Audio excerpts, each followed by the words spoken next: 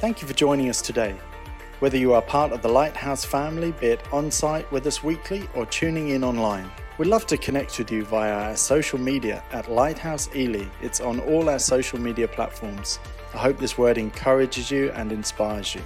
Enjoy the message. Amen, amen. Let's take our seats. Are you happy to be here? Yeah. Well, tell your face. No. This morning, I was thinking, what is church about? And I was thinking, well, why are we here? What are we doing? Why are we watching online? What is all this about? And I think if I could encourage you this morning, that would be a good thing. If I could challenge you this morning, that would be a good thing. Often we think of words of encouragement, we take it. Yes, we take it for ourselves. And when we hear challenging words, we look at our neighbor and think, yeah, they really need to hear this. I know someone that should be here and they should be listening to this because you know what? They really need it. Anyway, so take the challenge, take the encourage. And if you're here visiting and you're checking us out, great. We love it. We love it that you're here. And we jump into scripture every week. And I've been talking about holiness, talking about discipline, how we can be disciplined to sharing God's holiness.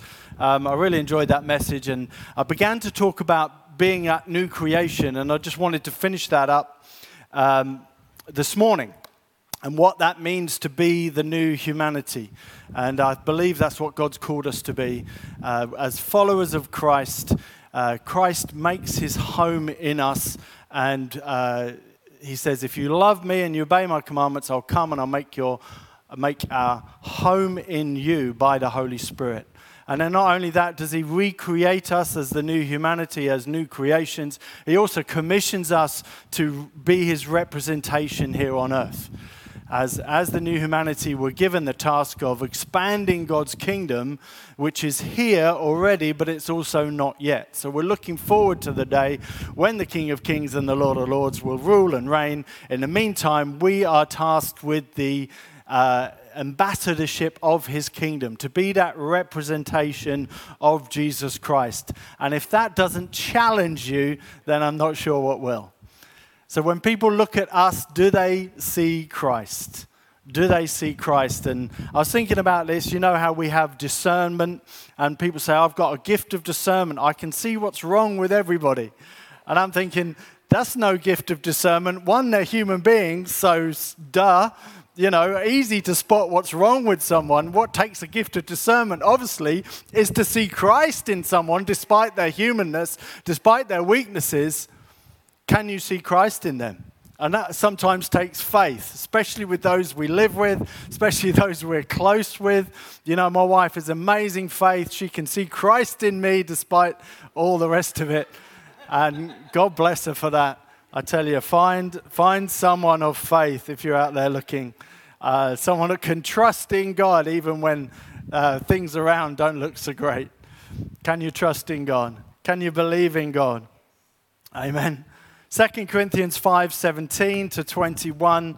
This is the Apostle Paul talking to the church in Corinth, and he says this: if anyone is in Christ, there is a new creation. Everything old has passed away. See, everything has become new. All of this is from God, who reconciled us to himself through Christ and has given us the ministry of reconciliation. That is, in Christ, God was reconciling the world to himself and not counting their sin and their trespasses against them. Entrusting to them, or to us, the message of reconciliation, because we are ambassadors of Christ. Since God is making his appeal through us, we entreat you on behalf of Christ to be reconciled to God. For our sake, he made him to be sin who knew no sin, in order that we might become the righteousness of God in Christ Jesus. Paul had a way of putting things that just reiterated it and made it so clear what was expected. And as the new creation, it's expected that we are representations of Jesus Christ. There's so many points I can pick up here. I spoke recently about being that disciple of Christ, being that disciplined in Christ, that we have a share in his holiness. You know, and that holiness, that righteousness, these themes that Paul often pick up of what it means to be right with God despite our humanness, despite who we are. And he says, it's not that you're just merely human, you are the new humanity. You are now in Christ. And first and foremost, if you're not, you need to be reconciled with your Creator.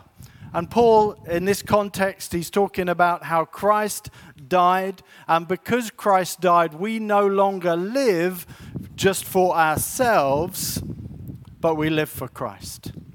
Secondly, as these new humans, we are that representation on earth, and we have that ministry or the work of reconciling others. You see, the gospel, the good news, what we need to understand and what we need to respond to is that the realization that without Christ, we are without hope.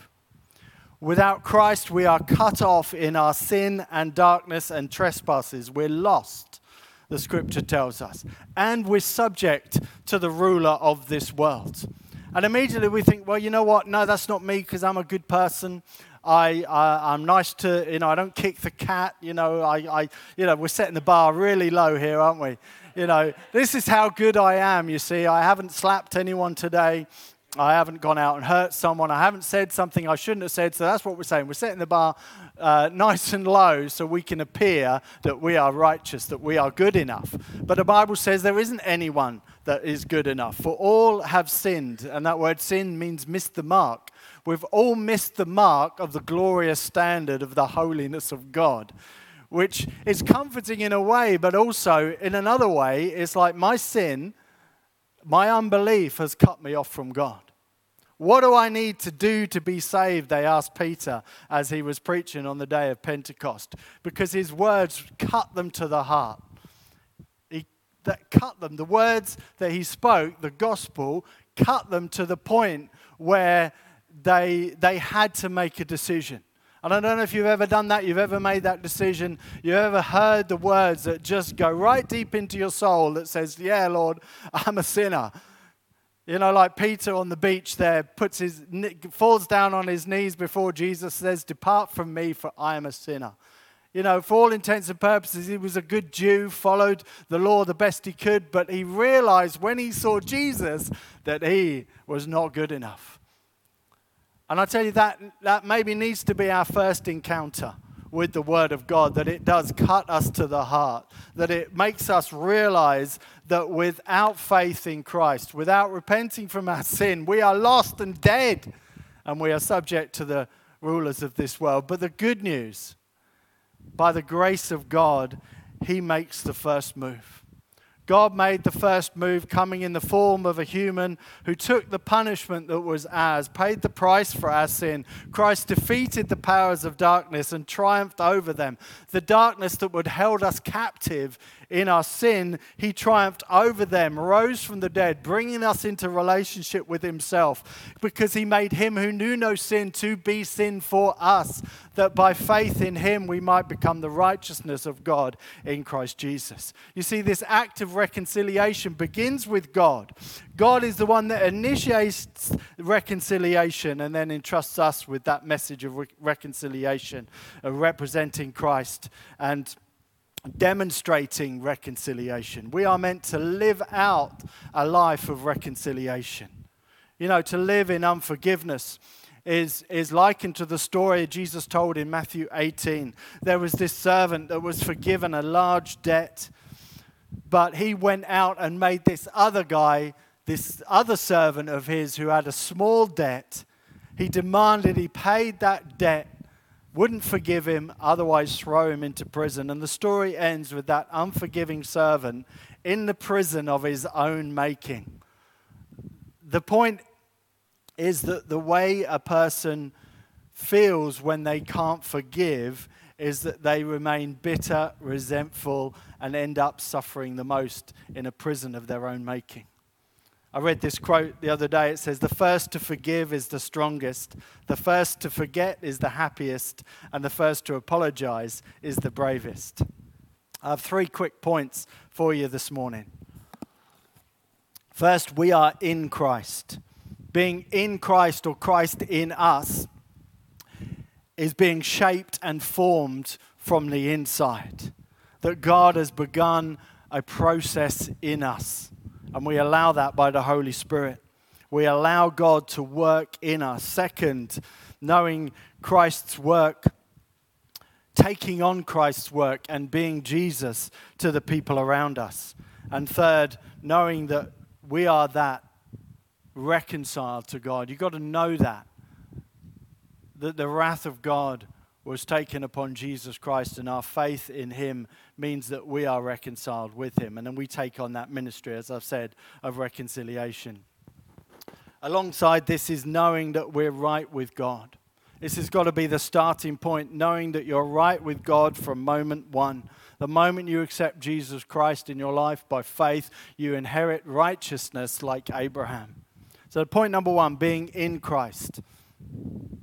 Part of what being in Christ means we are transformed into Christ-likeness. And sometimes, that is a process. And it happens from the inside. As we follow Christ, as we take on the discipleship, that's part of our sanctification process. Sanctification means to be set apart or to be declared holy. And there's a process in which we purposefully set ourselves in Christ for the Spirit to have its work in us, for God's Spirit to work his will in our lives. And we can pray, "Lord Jesus, not my will, but your will be done." In submission to what God wants, God then says, "Okay, by my Holy Spirit, I'm going to start working on you from the inside." This is more than the one-time salvation experience, because we know we're made right with God through faith. No one is justified by their own works, but God wants to take us on a pathway of discipleship. He wants us to learn to trust him more. He wants us to grow, that we can take on more responsibility, that we can begin to share more about our faith. And sometimes that's a process. And as we follow as disciples of Christ, and then we aim not to be just a little bit like Christ, but being Christ-like. And being that disciple or that follower, it means that we're teachable. And as we follow Christ, we become like him. Paul spoke of this process to the church in Galatians. He says, "I labor until Christ is formed in you." Or he says, "I feel the pain of childbirth until you truly become like Christ." I love that. The Apostle Paul cared so much about their welfare, that he wanted them to mature in Christ. He wanted them to transform. And it's that idea of it's hard work for Paul. And the Galatians, we know they flip between obedience to the law and then whether they needed to be circumcised as Gentiles or not, returning to all this different obediences. And he says, "Listen, what I really want is Christ to be formed in you." And we can be shaped and formed by so many things in our life, isn't that true? And sometimes getting to know what shaped us, what formed us, that can help. It helps us sometimes to know how we became who we are, what makes us, what shapes us, what's forming us. And we can, of course, point to outside influences. They made me do it, or this was because of my upbringing, or this was because someone said something. And, we point to those outward things and think, well, we have no control over those. And perhaps they happened so long ago that we're still feeling the effects from those. But the Word of God is key in shaping us. We have to have the Word of God into us, and we can become the person who God wants us to be by taking on His Word, by listening to His Word. And Many have tried changing external things, thinking that will fix the problem, but when it's the inside needs to be changed. Changing superficial things doesn't deal with what's on the inside, because God is looking for hearts that are changed, not outward appearances. And knowing who we are in Christ is often part of the battle. Because the battle is in our mind. What we think about ourselves, what we think about God tells us a lot about what we think about ourselves. And in Jeremiah 31, verse 33, he says, listen, I'm going to make a covenant with you, the house of Israel, and I will put my law within your heart. I'll write them inside you. I will be your God and you will be my people. And he says, I'll write them in your heart so that you want what I want. I'll write them in your mind so that you will know what I want. And I think that's what we need to do. We need to get the Word of God into us, and that comes through the dwelling of being in Christ and being in His Spirit. And as we are dwelling, as Christ is dwelling in us, He can't help but transform us. Jesus said, John 14, if you love me and you obey my commandments, my Father and I will come and make our home in you by the Holy Spirit. And he says that's the same passage. He says, I've got a helper, and it's the Holy Spirit, and he's going to help you. He's going to change you. He's going to transform you. God loves us too much to leave us the way we are. He wants to come and make a home in us. And Paul in Romans 6, he describes this, a part of this journey and transforming agency of the Holy Spirit who makes us holy, set in motion by our participation in the death and the resurrection of Jesus, from the transformation of our will, our actions, our priorities, our desires, and healing and reversing every curse, every ill that's come upon us. Jesus reversed at the cross. He says, listen, I'm taking away your sin. I'm taking away your pain. I'm taking away your sickness. I'm taking away the control of the evil one, and I'm triumphing over it, because death couldn't hold him. Sin couldn't keep him. The grave couldn't hold him back. He rose from the dead triumphantly, making a spectacle, the scripture says, over the powers and the principalities that would rule this world. And we welcome the role of the Holy Spirit within us. We acknowledge that God calls us holy because we have the Holy Spirit, even though our experience says we are not. In our humanity, we say yes and amen to the Word of God, and we say, come on, have your way, have your Word work in us, and have your Word change my reality. In Philippians 2, verse 13, it says, it is God who is at work within you, willing you and working on you, willing you to work His good pleasure. You know, I want to do what God's called me to do. Well, praise God, God's working on me. And Paul says, it's not that I'm already obtained, it's not that I've already finished, but I know that God will complete a work that He begun in me. Thank God for that. I know it's hard sometimes for us to be God inside minded. You know, to daily remind ourselves of who we are in Christ. And Christ is in us to build His living word to us. Christ, the Word of God, comes and makes His home in me, and out of my abundance of my heart, because I've placed God's Word in my heart, out comes His Word. Hebrews 4:12 says the Word of God is living, it's active, it's sharper than a two-edged sword, it pierces and it divides between what is soul and what is spirit, between joints and marrow. It's able to judge the thoughts and intentions of the heart. If you're not feeling convicted or challenged by the Word of God, I'd say, are you actually reading it?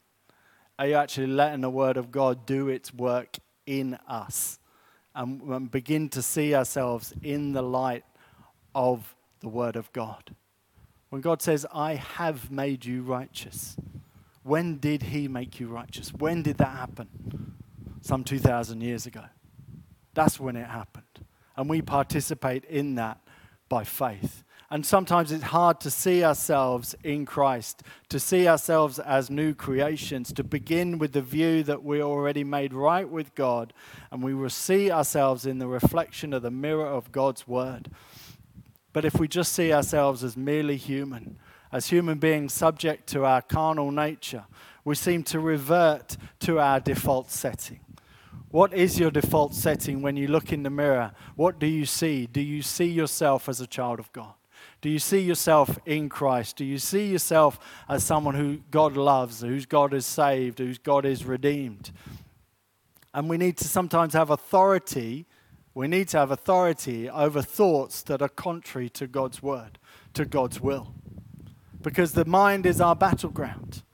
And sometimes we'll find that we're actually fighting against ourselves. We're fighting against the conditioning of our life that has told us we are this and we are that. Paul says in 2 Corinthians chapter 10, he says, we live as human beings, but we don't wage war as human standards. The weapons of our warfare are not human, but they have divine power to destroy strongholds. What's a stronghold? A stronghold is a way of thinking that challenges the will of God. If God says something and we're thinking another way, we've built up a stronghold in our life. And he says it has divine power to destroy strongholds. And we destroy arguments and every proud obstacle that raises itself against the knowledge of God. And not only that, do we take captive the thoughts that are contrary to Christ, that they can obey Christ. If we're feeling thoughts and feelings and we know that's contrary to Scripture and we know that's contrary to His Word, then we have weapons and we can say, I'm taking that thought captive. I'm not going to believe that. I'm not going to believe that. I'm going to believe what God says about me. And you know, right there in the Garden of Eden, the first thing the serpent said was question God's word. Did God really say? Did God really say that you're righteous? Did God really say that you're holy? Did God really take away your sin? Look at the mess your life is. Did God really say that? And the same temptation comes to Jesus and he says, no, I'm not going to worship you. And he quotes the word of God. He says, I'm not going to bow the knee. I'm not going to show off myself. I'm not going to turn these things into bread, because man shall not live by bread alone, but by every word that proceeds at the mouth of God. Christ knew his weapons, and he knew how to use his weapons. And he knew who he was. He didn't need some miracle to prove who he was. He knew who he was.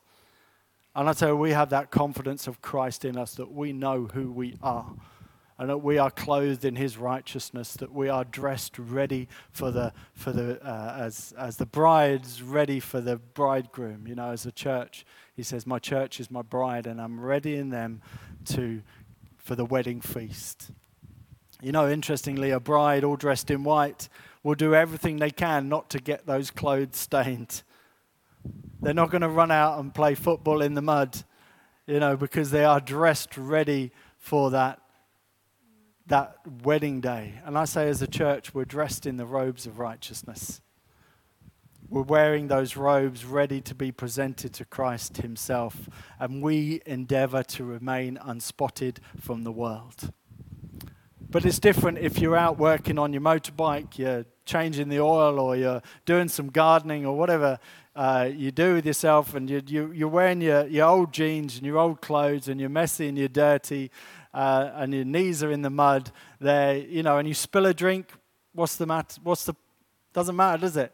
I'm already mucky, I'm already dirty. And I wonder if some people see themselves like that, you know, see themselves as, I'm mucky, I'm dirty, I'm a sinner. You know, what does it matter if I just do this or I do that? But I tell you, when you see yourself dressed in the robes of righteousness, you see yourself as a child of God, and you see the opportunity, the temptation to mucky yourself with the world, you say, I'm not going near that. I'm not touching that. I am the child of the living God. I ain't going there.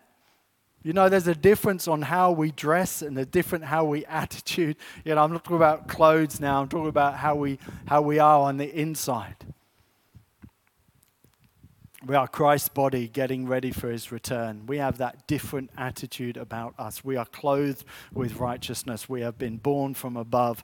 We have the Holy Spirit living within us. We are made right with God. We have the Word of God as our weapons. We have that shield of faith to protect us. We have that breastplate of righteousness covering the most vulnerable parts of us. We have righteousness protecting us. And we have that sword of the Spirit. You read that in Ephesians. So what is our default setting? Our default setting is that we are in Christ, that we are right with God. And that happened 2,000 years ago, and we accepted it and moved into that. And when we're faced with challenges and temptations, we can stand up straight, not in boasting of our own achievements, as if by works we're made right with God, but because of what God has done for us. Furthermore, we've participated in his death and his resurrection, and we are no longer living to please ourselves and our old human nature. We're living for God and living to please him. That's point number one. Point number two, reconciliation. Reconciliation is the most important thing for humanity, to be reconciled to their Creator. It's the highest calling of all. It's that commission from the King. It's saying, not only have I been rescued, have I been saved, but I'm about the business of the King. That's where I want to be. I want to be out reconciling others. And I wonder how much of us see this as our calling. How much of our time do we spend thinking about those who are lost and helpless and hopeless? Do we really believe they're lost? Or do we believe by their good works somehow they'll make it? Somehow by the skin of their teeth? Or do we genuinely know and understand that without Christ they are lost? When we've been forgiven so much, that we realize that we couldn't have done it by ourselves. We realize that there's so many others in this position. I had the privilege of doing a funeral yesterday for a lovely lady, Gina. And I'm doing the service, and it's a real thanksgiving because she knew the Lord, and she's with the Lord, and she's happy. And everyone that got up and stood, they said that, that she knew her Creator. And it's a real privilege to do that for someone who knows the Lord and knows where they've gone, and they're in God's presence forever.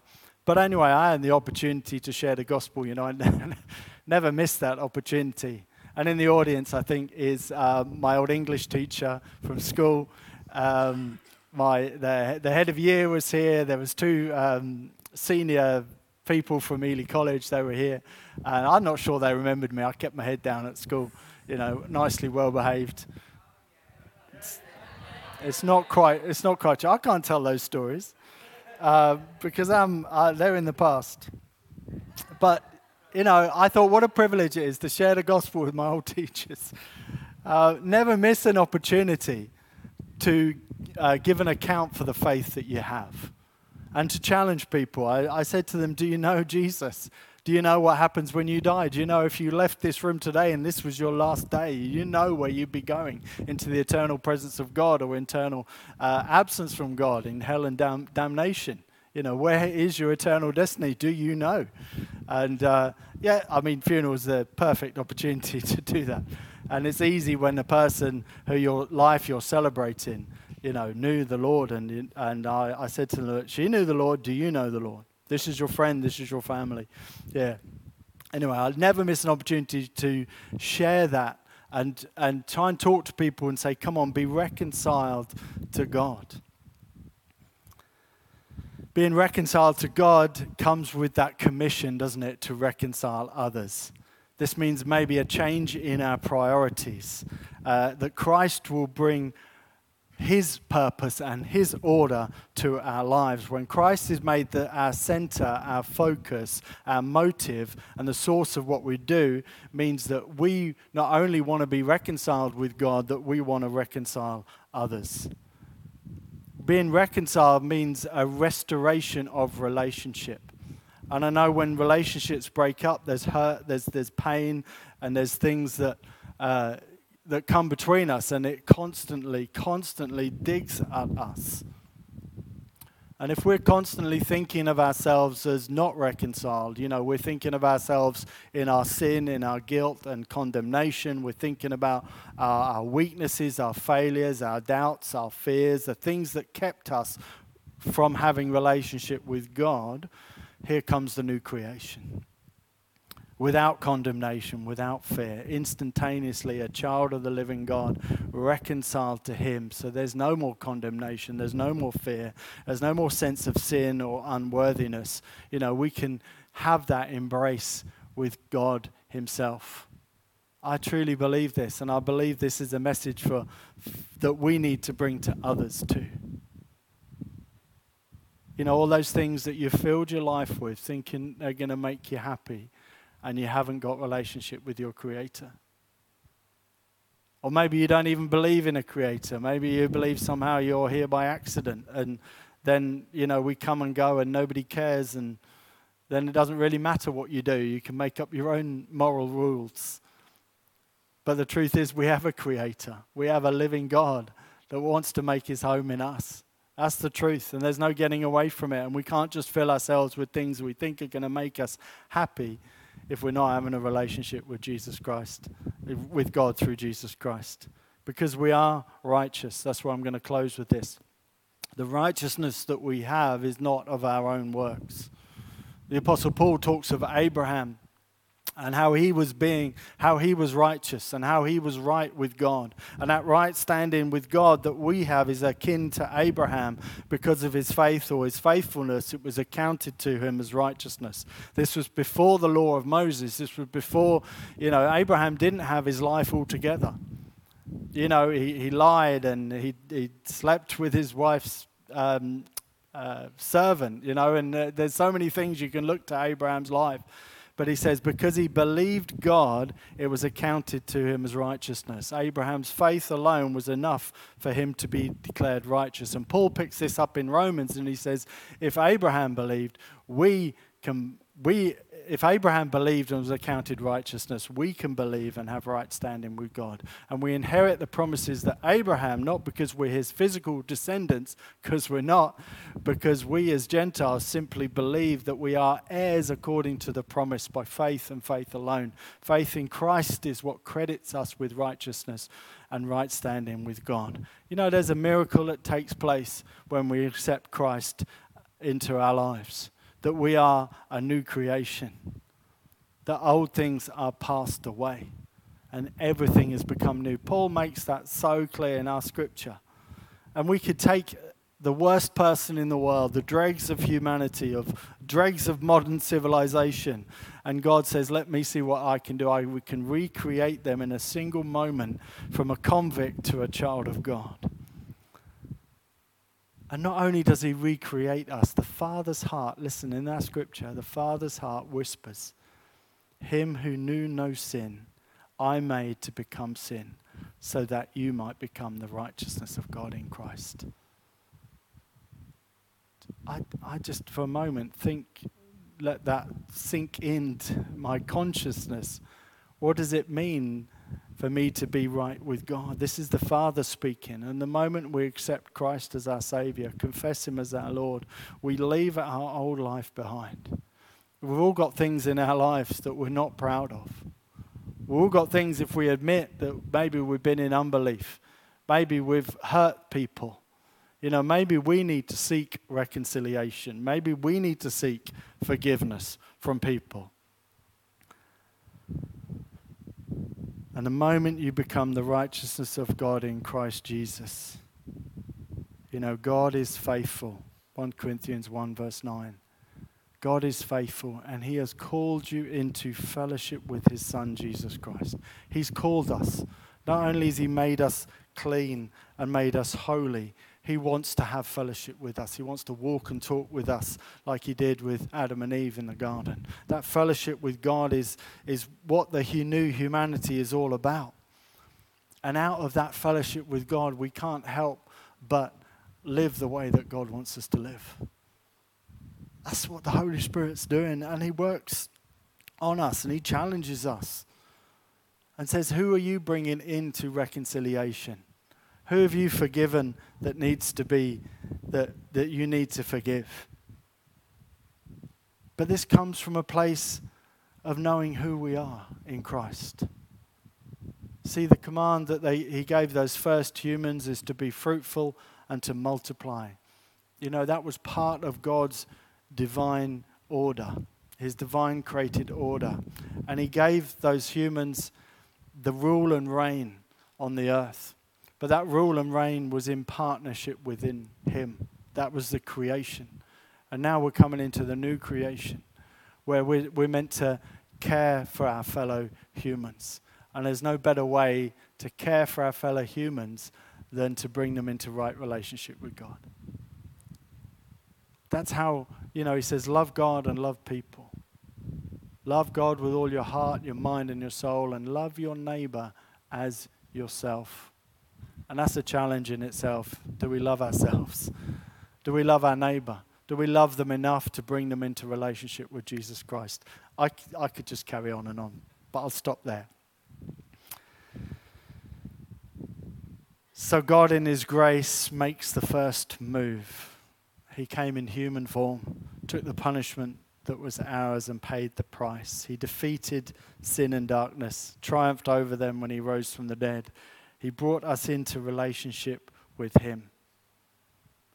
He made him who knew no sin to become sin for us, that we might become the righteousness of God in Christ. And all these righteous new humanity has a calling to reconcile others to God. This means we urge others to know God as their maker, to prevent them from going off into sin and darkness, to urging them to believe that Christ died for them, Christ rose again, and consequently we died with him to our old life, and that we no longer live for ourselves. Let me just close where I opened. So if anyone is in Christ, there is a new creation. Everything old has passed away. See, everything has become new. All this is from God, who reconciled us to himself through Christ and has given us the ministry of reconciliation.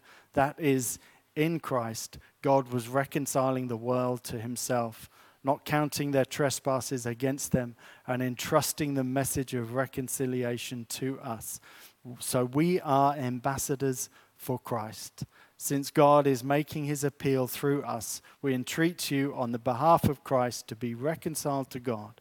For our sake, he made him to be sin, who knew no sin, so that we might in him become the righteousness of God in Christ.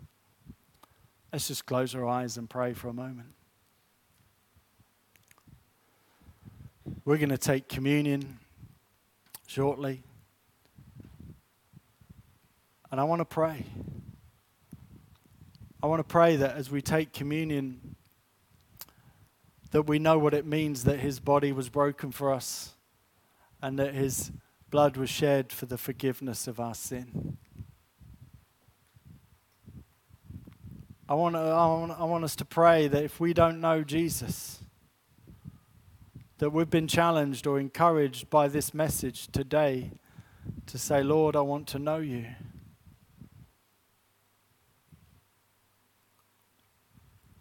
That I know that I'm a sinner and I'm cut off from God. That I know I've fallen short. And I want you to come into my life. I want you to make your home in me. I repent of that old life and I ask you to make me a new creation.